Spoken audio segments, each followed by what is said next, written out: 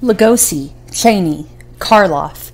These are the original icons of horror entertainment. They were the pantheon of the macabre and were followed by actors like Vincent Price, Christopher Lee, and Peter Cushing. There are legends of horror for every generation, and when it comes to the modern classics, there are names that you'll find repeated, part of that new era of gods of horror. And one name rises high and above on that list when it comes to the sheer number of people he slaughtered on screen. And that name is Kane Hodder. Kane Hodder is an icon, having played one of the most famous slashers of all time, Jason Voorhees, more times than any other actor. Hodder's credits, though, are more than just Jason, and his personal life shows a man with a heart and will stronger than even that of the unkillable slasher from Crystal Lake. Hodder was born in 1955 in Auburn, California. Growing up wasn't easy for Hodder due to horrifying bullying, which he detailed in his autobiography, Unmasked. Kane was beaten up by the other kids he didn't even know.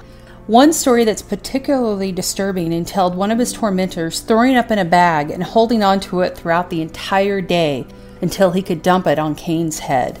Eventually, Kane fought back against the bullies, punching one of them while in the middle of an attack. This would be the beginning of the end of his being bullied.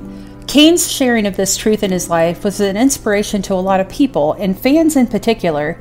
It wouldn't be the last time Hodder's life and story would inspire. Hodder would become fascinated with the world of Hollywood stunts. Being a massive fan of action films, Kane would often do crazy things like dangle off the side of buildings in school to freak out his friends.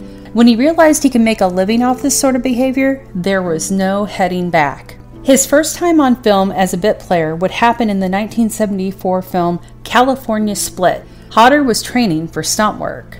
It wasn't long after this first on-screen appearance that an accident would happen that would change his life. Local news wanted to cover the rising stuntman from their area, and so Kane offered to do a fire stunt for them, the type where you set yourself on fire while walking around engulfed in flames. The first time Kane did the stunt for them on camera, it went fine, but he wasn't happy with the way it looked. The wind wasn't right, and it didn't look as good as he hoped. He had the news crews come out again to film him. This time, things went wrong fast. A combination of the wrong type of accelerant and lack of safety measures left Kane burned over 50% of his body. Lack of proper medical care nearly killed him and left him to the point of contemplating suicide. Kane would, as he had done before, fight back.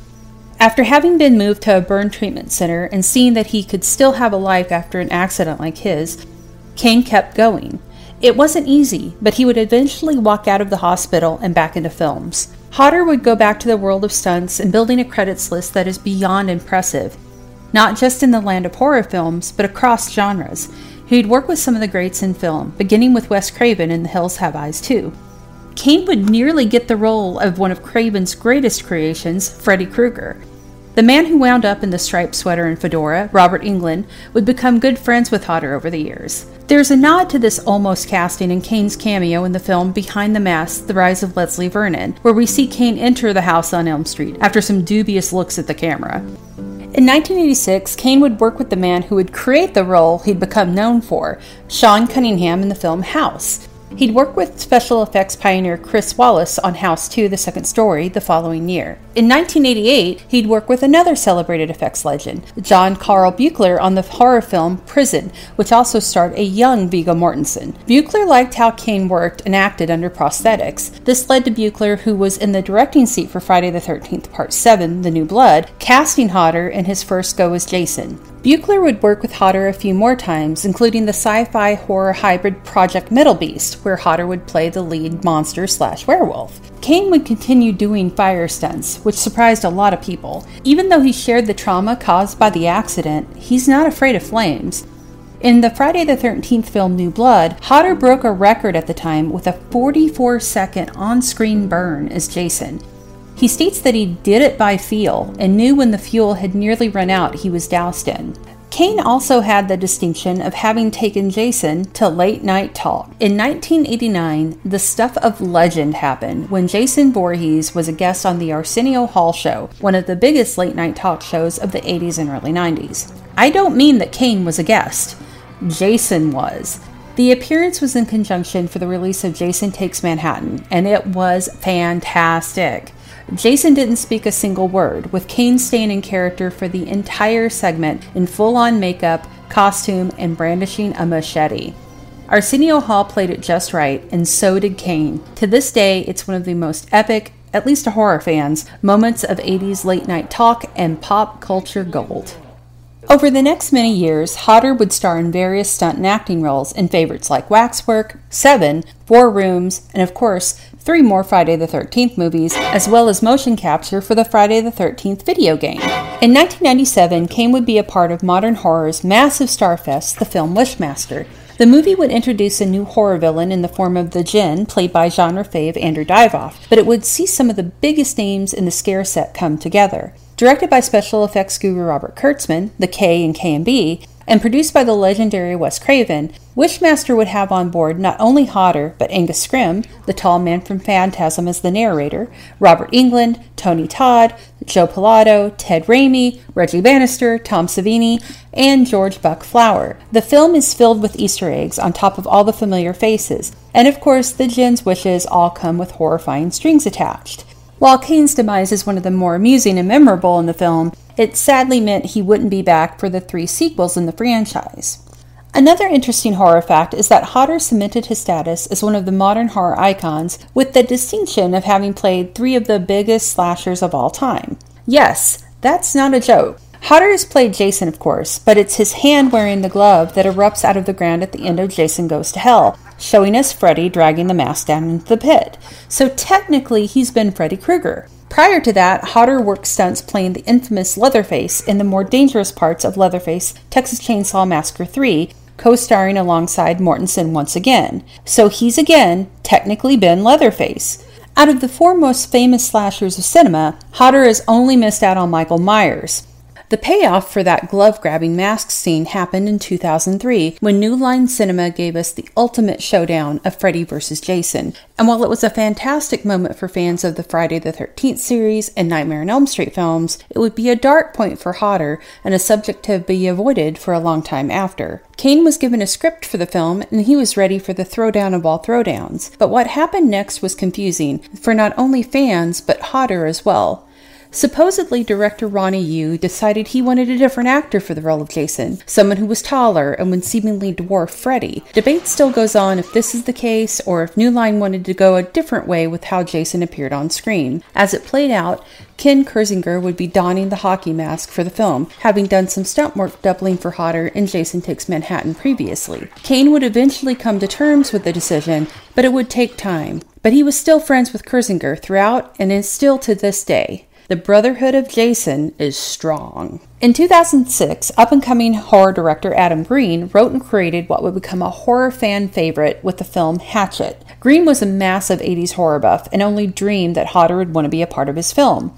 Hodder took on the role of Victor Crowley, a throwback to the classic slasher films he'd been a part of in the past. But this time, he'd also play the character's father, a role out of makeup that would allow Kane to show his talent, showing his own face. The role was a heartbreaking one and shows that he picked up a thing or two over the years, working with some of the biggest names in Hollywood.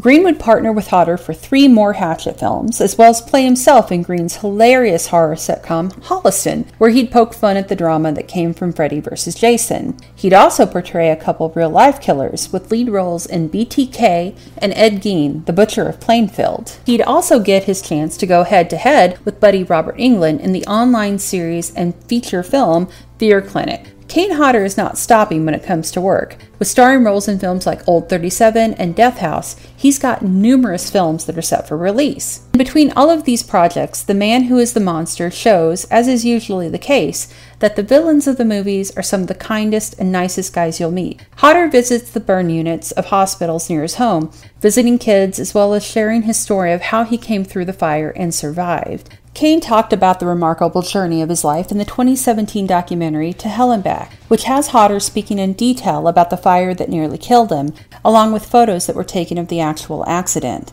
He shares personal stories about the bullying in his youth, as well as the PTSD and fallout that happened after his accident, and how it strained his relationship with loved ones. It's heartbreaking at times, but also inspiring, and an insider look at a side of Hollywood we don't get to see often. Hodder has a devoted following of fans, and he truly loves them. He's a familiar face on the convention circuit, and it's because he simply loves meeting the people who enjoy his work, even if he is known for choking people. That connection and what it means can surprise a lot of people in the world. Kane Hodder's life and career are proof that you can make it and overcome whatever the world throws at you.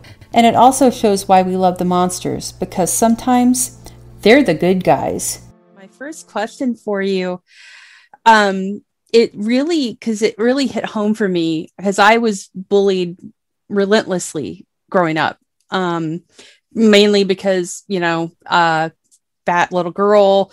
I loved the stuff that you see around me, and it was bad, and it went through a lot of years. And I think that's something that horror fans have dealt with a lot, and we're kind of the outsiders. And that's why I think a lot of us gravitate to Jason. And I was wondering if you could talk about that, because so many fans have embraced him and you and love the character because he is sort of a representation of them, and they see horror as a safe haven. I talked to many people that kind of feel that same way. And, what really gets me sometimes is people that have not dealt with bullying the same way that those of us that have done. They tend to think, it's no big deal. It's just harmless playing. And obviously it is not, and it can really affect someone. And that's why, for a while, I wasn't sure I should talk about it, because I have the image of the badass and all that stuff. And so I hesitated briefly, thinking about whether I wanted to bring that up or not. And then I thought, you know what, this is part of my life, so I'm going to talk about it. And without fail, every person that has talked to me about it said that it was very touching or helpful or whatever you want to say, but they liked hearing something other than all just the tough guy stuff.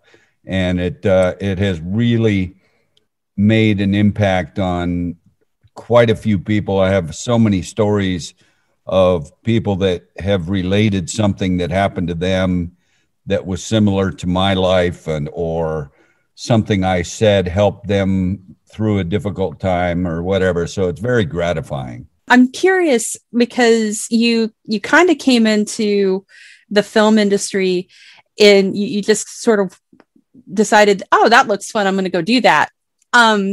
Growing up, what kind of movies really grabbed you? Like what sort of movies like piqued your interest?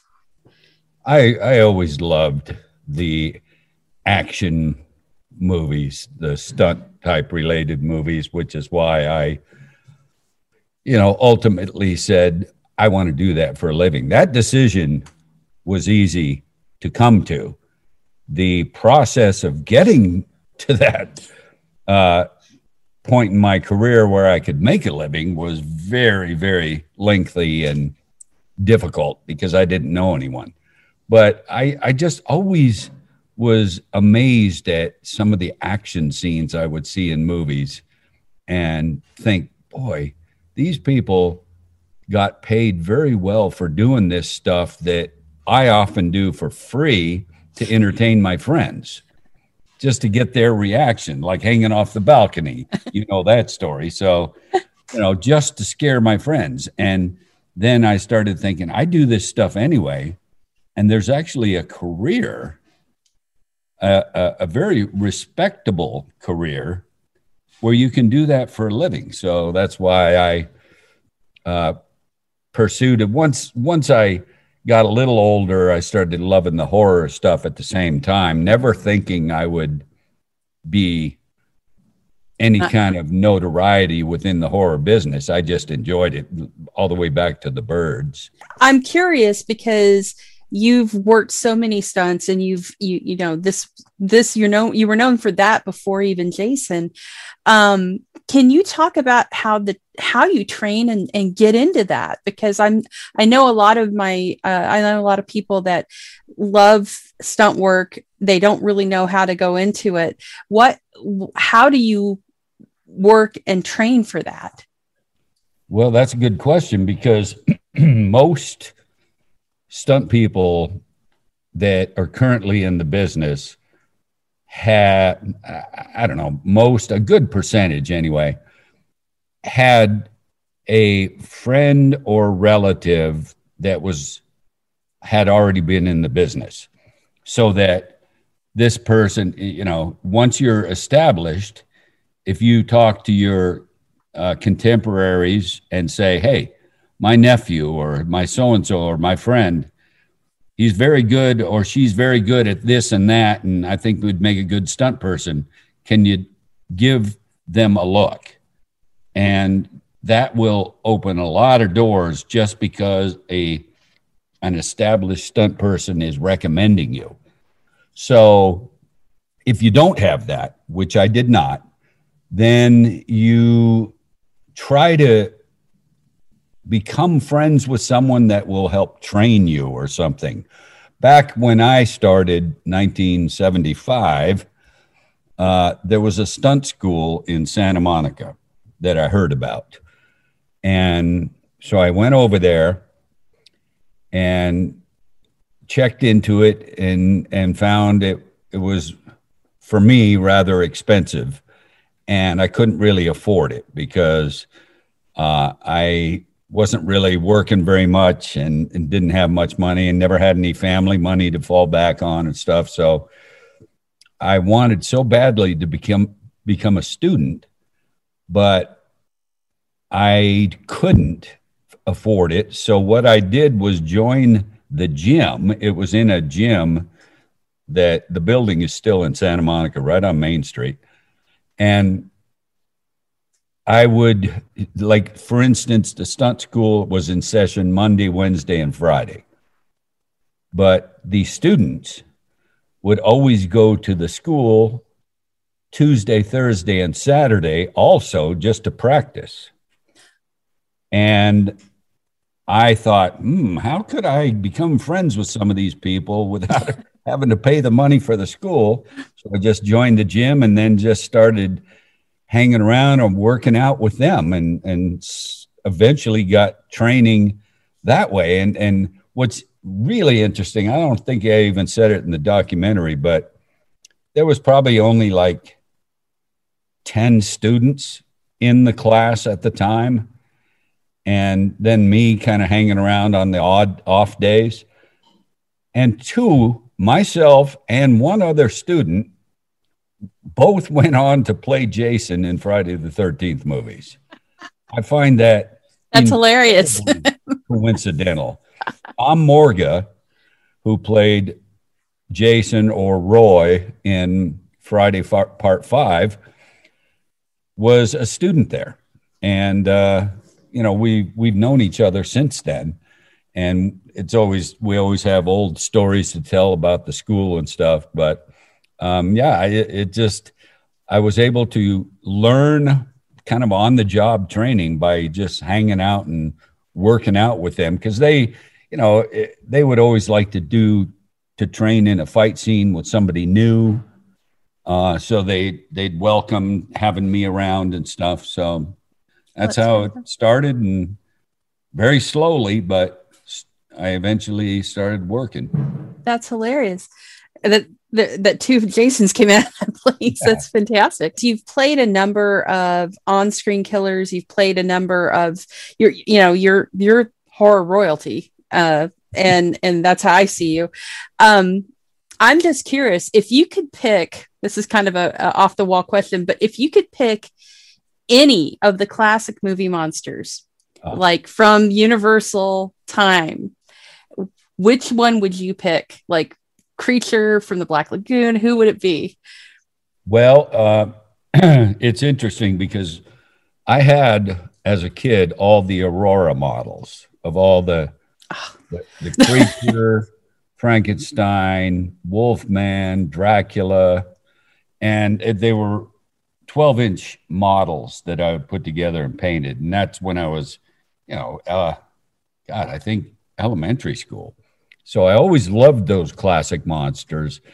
And and I'm sure you won't find this that surprising, but the one that I most identify with and dearly always loved, even when I was a kid, and seems to be more my style of performance would be Frankenstein.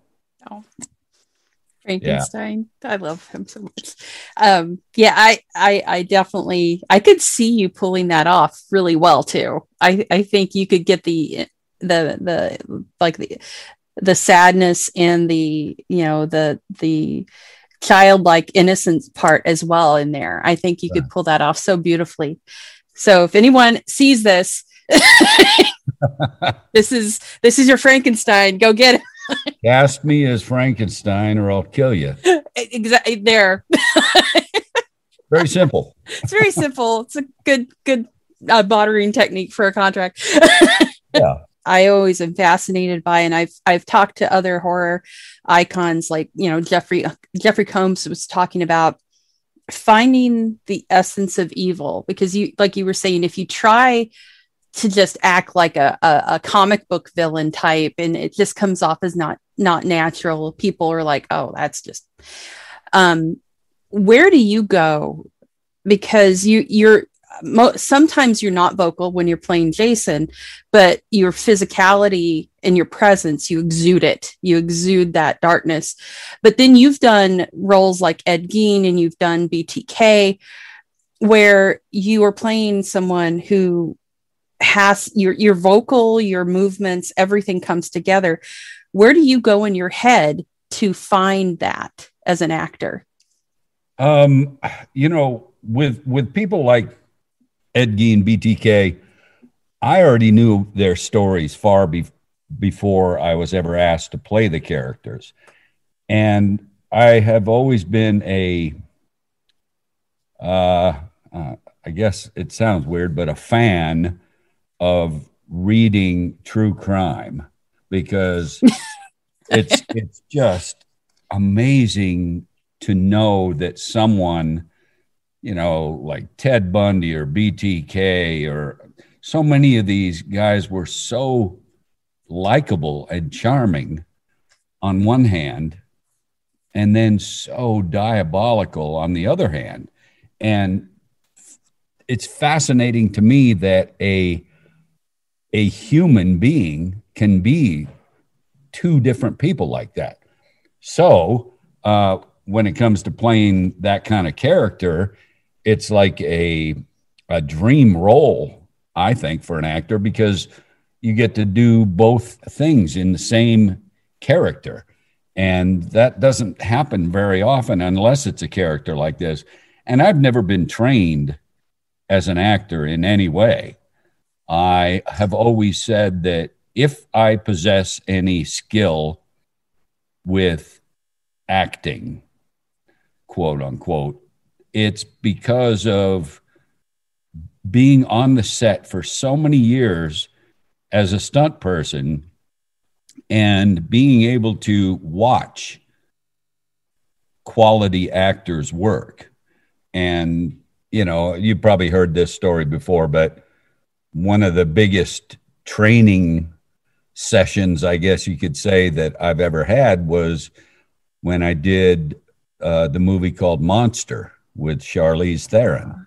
She won an Oscar for that role. So, and I was a stunt coordinator. I also played the cop that arrested her at the end of the movie, but I was on the set every day just in case some stunt action came up. But very often I was just sitting around doing nothing. So instead of sitting around at craft service having snacks, I would sit off to the side of the set and just observe Charlize while she prepared for scenes. And I couldn't have had better training in any other venue than that situation, because I could see her when she's on camera performing, but I could also just observe her techniques of getting places off camera. And that's the most valuable part of, you know, the acting profession, is being able to take yourself somewhere and be so convincing. And, you know, so I just have felt that that's why, if I have any talent with that, why I have it, because you know, when you train or take classes or something, you're absorbing someone's particular method that maybe works for them, but might not work for you. But when you just observe and take away what you think is important, invaluable. Oh, that's fantastic. And what a movie. Well, within the industry, certainly, you know, back when I started, I always say that the very first horror thing I ever did was The Hills Have Eyes 2, which is before I started playing Jason. And back then, the general consensus, I think, at least I felt, in the industry among other actors and, you know, even directors and producers, it was kind of like, that person's a horror actor, so not really a real actor, because all they do is horror stuff. So it's not really acting, and which, of course, I would be the first to argue that being incorrect, because I see people all the time that think, you know, how hard is it to play somebody scary? And I think it's very difficult, because most people that I see trying to play an horrific character that's violent and terrible, they try to be scary, and then it looks like acting. It doesn't look natural. And that's the biggest part of my success in playing characters like this, is that and hopefully it doesn't sound self-serving, but even when I watch, it doesn't look like I'm acting. It looks so natural, which I don't know if that's a good thing, to be honest. But, you know, when you don't take the audience out of the scene because of them thinking, not really convincing or trying too hard. So many people try too hard to be scary, and then it looks just not believable and not authentic, and it takes you out of the scene. So along with having to battle those ideas early on, just a horror actor, you know, some bigger named actors that had done other things, when they did horror, it helped bring some more respect as well. And then when you can play a character like I do, and then maybe like in the first Hatchet movie, I played my character's father in a flashback as myself.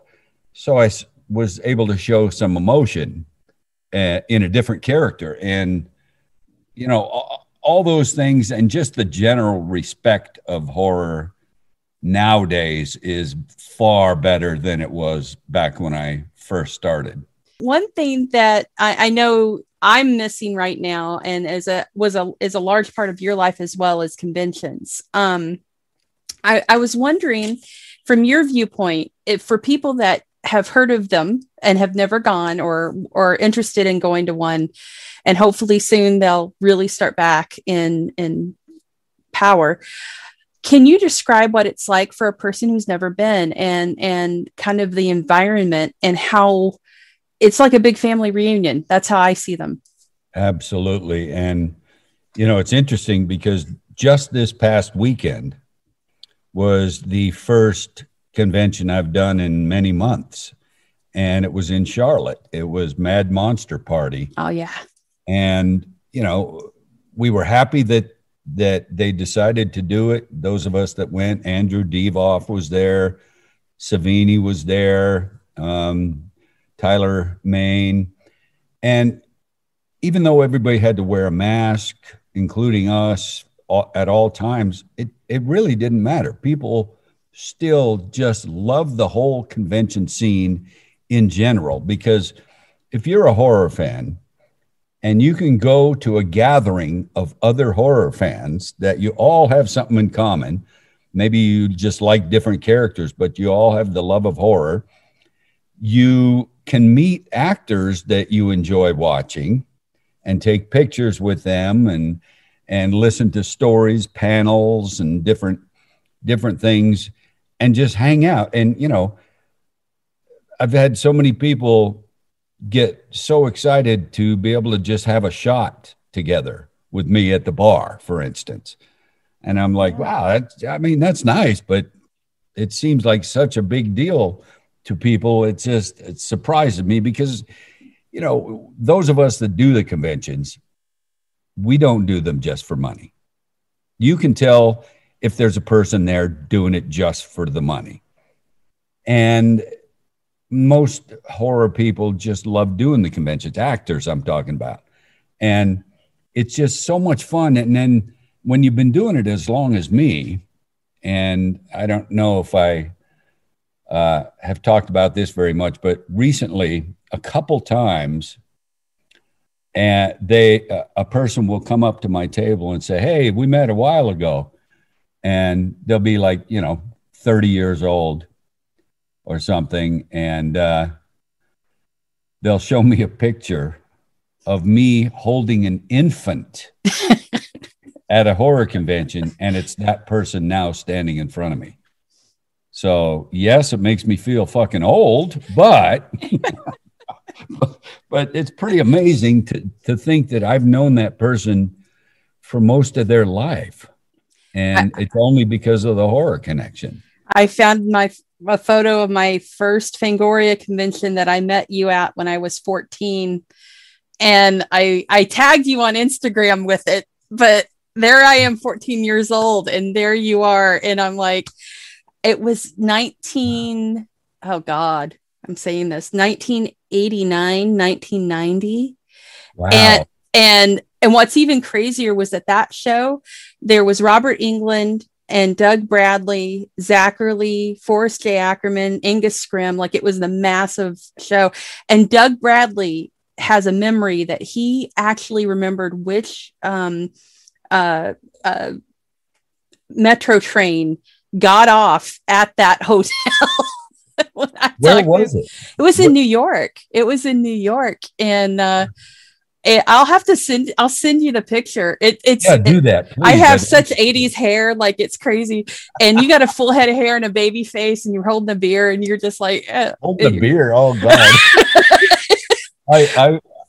When I was at Mad Monster in Charlotte, I was looking for a picture to show somebody on my phone, and I came up with one back.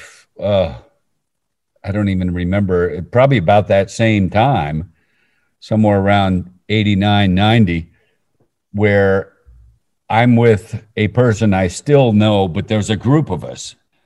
And it's myself, Gunnar Hansen.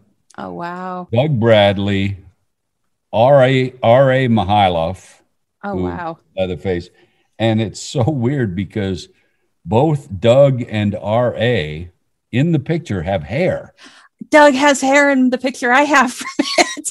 Yeah. And it's black too. So he's got a head of hair. It was, that was a fantastic show. Zachary was there. And I got to meet Forey, and I have a great photo of Zachary and Forey and I, and you got to send me that. I want to see the one of us. Oh yeah, no, I will totally send you that one. So I know I don't have you for very much longer, but my last question kind of goes along with conventions. Mm-hmm. And that is, I've worked these shows. I've worked Horror Hound for like 16 years now.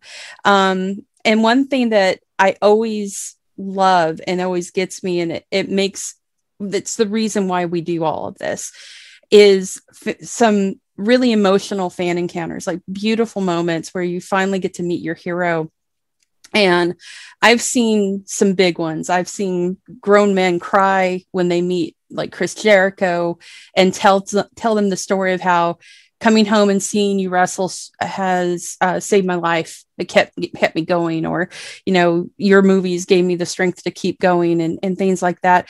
And I'm always wanting to know, what's one that's really stuck with you that has you've experienced in at a show where a fan told you a story that, it makes it all worth it. Yeah. I mean, that I've had quite a few stories like that. The one that definitely comes to mind first, and I want to be a little vague about it because I don't want her to be embarrassed in any way, but I had met a woman that wanted to show me a tattoo, and it was big. It's like this big, and it's just my face tattooed on her, and it's not a character shot. It's me smiling, laughing. Really well done tattoo. And she showed me, and I was so ready to get good-naturedly give her shit about having my smiling face tattooed on her, because I wanted this, nobody wants to see that, blah, blah.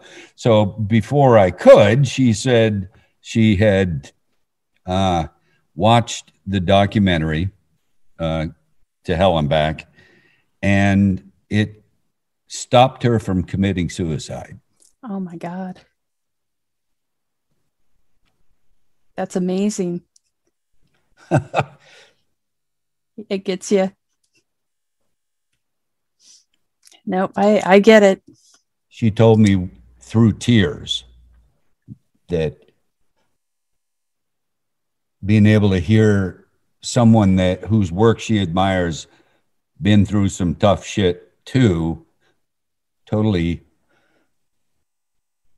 brought her around. So there's a lot of amazing stories like that I've heard and been able to talk about, and it's like the bonus on top of everything else. I love the work I do. I love meeting people and having notoriety for something because I never expected to. I thought I'd be a stunt man and nobody would ever know my name, and that was fine. But I just respect and appreciate what has happened because of the notoriety. So, and then you get things like that happen, and it's an amazing thing. Yeah, I think it's important for people that hear and see and why we love this stuff and what it can mean to people. People can mock and make fun of and go, "Oh, you're just a geek," whatever. And It's like, well, you know what? Did you save somebody's life? Good point. Yeah.